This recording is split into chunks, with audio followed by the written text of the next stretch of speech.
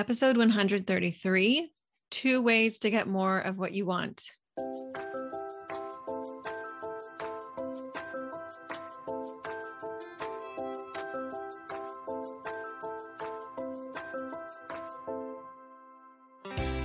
Welcome to How to Glow, where we get real about building the marriage of your dreams. I'm certified coach Kayla Levin, and I help married Jewish women go from surviving and overwhelmed to thriving and connected through practical tips, real-life inspiration, and more than a little self-awareness along the way. Hi, friends. Welcome back. Happy to be here. I'm pretty sure I've done some version of this title like 4 or 5 times, but sometimes I feel like when somebody is new to either or is just reaching out for help for the first time or is for sure new to my work, it kind of can come in like 2 versions. There's like 2 buckets, right? One is I'm not getting what I need. And the other is he's doing something I can't stand, or there's something that I can't handle in the relationship, right? And so I think because it comes in those 2 ways, I keep circling back to this in different ways, but I'm really excited to share these 2 tools wherever you are in your relationship. Even if your marriage is amazing, this will apply to any area of your life. So I want to really encourage you to give it a listen and also give it a try. I've got some homework for you this week. Before we get started, I just wanted to give you this update because I'm so fascinated with the research about social media and dopamine and addictive behaviors. And one of the things that's been like nagging me for a long time is that most of the time when I read research, I like want to put it into action immediately. I am like an implementer. I'm not a thinker. Like you give me an idea, I'm ready to go, right? If you like know the whole like masculine, feminine, Jewish qualities, like very feminine in that way, right? Like give me an idea. I am into implementation ASAP. The research is very clear that when it comes to social media, it's detrimental to our mental health. But I've always been like very torn, and I brought it into coaching several times. And the last time that I brought it into coaching, my coach was like, yeah, I think you should just stop. I was like, what do you mean? I'm on social media for business and for work and all these things. She's like, yeah, but it's not actually even whatever. She went through the whole, like from her business perspective, what she thought is really not where I get most of my clients. The vast majority of people I work with come from word of mouth, either recommending the podcast or recommending my coaching. So thanks, by the way, for that. That's like definitely the best way to get clients. That's amazing and such an honor. And, hopefully not too much of an ego trip for me. Social media is not really the main place. And so I was like, okay, I guess I always thought I had to, but I guess I'll just give it a break. So I took the apps off my phone, my smartphone. I have a smartphone and a kosher phone. The smartphone's for work. So I took the apps off my smartphone and I blocked them on my browser and decided I would just leave it open Motzei Shabbos. So on Motzei Shabbos, if I decided I wanted to go and check anything, I could do that. The first week went by and Motzei Shabbos came and I was reading a book and I was like, yeah, I'd rather read my book. And just didn't go back on. The next week went by, and with the exception of one blip where I got totally like off track and checked, then I just blocked everything again and then was off. It's really been a really interesting experiment from like the coachy side of me, right? From the side of me that's really interested in the research. I noticed, first of all, that my ability to sit and read long form outside of Shabbos, like almost like my brain switches on Shabbos, but outside of Shabbos, my ability to read long form is not what it was.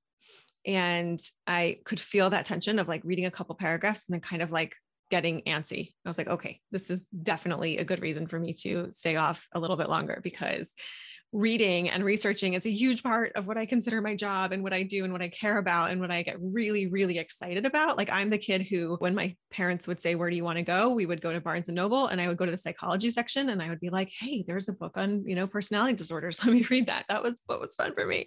Yes, I'm a big nerd if you haven't learned that by now. I just want to share this with you, not to say everyone has to follow. And I know also I have a ton of listeners who are not on social media at all. So you can just use all of this to pat yourself on the back and see how great your brain's doing compared to the rest of us. But I did want to say that it was really amazing how much a week did and how much I noticed in a week and how much calmer my brain felt, and how much easier it was to focus. One of the things that I've seen in the research, using smartphones and specifically social media can cause our brains to mimic the symptoms of ADD or ADHD. And so it's actually part of the research that I do as a coach is to study ADD and ADHD, because so many of my clients, whether they have a diagnosis or not, are dealing with brains that are sort of in that state because they're constantly dealing with this sort of distraction and high level input. Not to say that it's the same as a diagnosis. It's not the same. And a person who has a diagnosis is experiencing something different. I'm not trying to say that it's all the same, but the symptoms can have some overlap there. Anyway, so it's been a very interesting experiment. I would just say for you, if it's something that you're interested in, the reason I didn't do it for so long was because I felt like I had to make a final decision. I decided not to decide. I decided I was just going to not go on during the week. And I still have ways to sort of publish and see messages from business platforms without actually seeing the feed. You'll see that if you're on there, I still publish the podcast. I just am able to do that without actually going on. And I might go back on. And if you're also thinking like maybe you could use a little bit of a break, but you don't know if you keep setting the bar like really high, like I'm just going to get rid of Instagram, or I'm just going to stop, I'm going to stop, like, I don't know, for a year or whatever. Consider making it something that's just so doable. Like maybe even just saying today, I'm not going to go on social media. Let me just see what happens. Because I think one of the most interesting parts for me is that after a week, I had no desire to go back on. And I was able to also see what triggers me to want to check social media. And if you heard my interview with Chava Naidich, who's an OT, and she's fabulous. I really recommend everyone listen to this interview. It was episode 88. So she talks about self-regulation, which is so big for us, guys. If you get overwhelmed by your houses, if you get overwhelmed by your husbands or by your kids, go listen to episode 88 with Chava Naidich. She's really amazing. And one of the things that she said is people often go onto social media when they're dysregulated, but you should only go on when you're regulated, because if you're already dysregulated, then that's where we get into these like really fiery conversations, or like things just really bother you, or you get annoyed with things. And that's exactly what I found, is that the only time that I actually went on over those 2 weeks was when I was feeling extremely dysregulated from something that happened outside of the world of social media. And guess what didn't help? Going on social media. So that's just my intro. I just wanted to give you that update. I think it's really interesting. I think that I'm seeing a lot of the research come true in my own brain. Maybe that's confirmation bias, maybe not. And I definitely want to encourage you that if this is something you want to try, or in any area of your life, just bite off a chunk that's doable. Don't put something on the table for so long because you're pushing it off because the amount that you consider valid is like just way too much. Like I thought I had to make a decision, yes or no, for the rest of my career. So I just didn't do anything for a really long time. Okay. So that's not at all related. Although I'm sure if your brain is healthier and happier, you might get more of what you want, but that's not related at all to this week's episode. So I just want to give you these two things, these two small adjustments that will make such a big difference in your life, in any area where there's something that you want that you don't have right now, something that you want that you're trying to get more of, right? Just wanting to feel more satisfied, more of a specific thing in your life. The first one, and this will sound so basic, but it's amazing how often we skip over it, is knowing what it is that you want. Have you even stopped to articulate it, to identify it? Or do you notice yourself just kind of in this like reactive muck of dissatisfaction? Are you clear on what the thing is? And part number 2 is going to give you some clarity on why we don't do that, why we have a hesitation to articulating, why we don't just naturally say like, oh, I think if I had more of this specific thing, then I would be happy. So when we get to tool number 2, you'll see why. But when you are clear on what you want, then it can put you into a very proactive state. Our brains like to be busy. So if we give it a problem to solve, then it will get to work solving that problem. Is it perfect? Will it just go to work and you never have to do anything again? No. But if you're clear on what it is you're trying to accomplish, your brain will naturally start to work on it. If you don't give it a problem, then your brain will interpret that to say, please, brain, could you go figure out what the problems are? And Your brain will look around your house and tell you what the problems are with your house. And then it'll look at your children and tell you the problems with your children. And it'll look at your husband and tell you the problems with your husband. And most of all, it will look at you and it will tell you everything that's wrong with you. And let's solve these problems. So I recommend pick a problem that is worth solving. Not the ones your brain just proposes. Your brain will just come up with like, I think this is what's wrong with life and with me and with everything. Don't choose those. That's just your brain trying to keep itself useful. Choose a problem that if it was solved would give you more of what you want in your life. Go with that.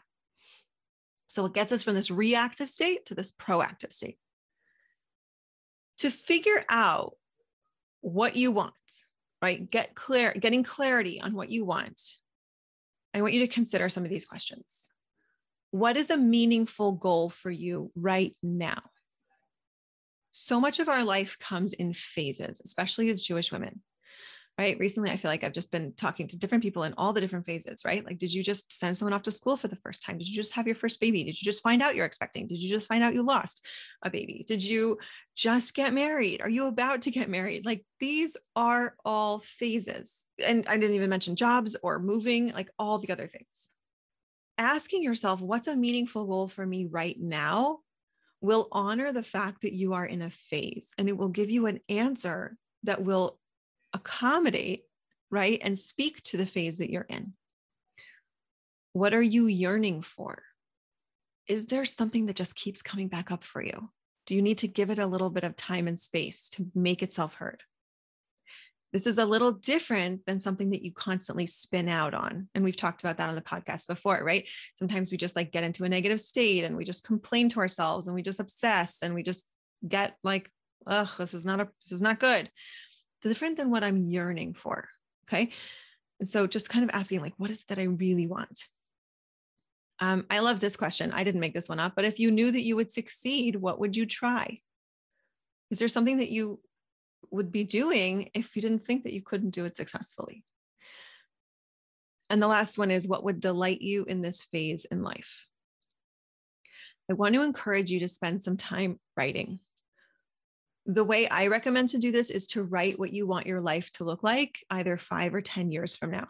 Pick far enough ahead that your brain doesn't have to worry about how to get there.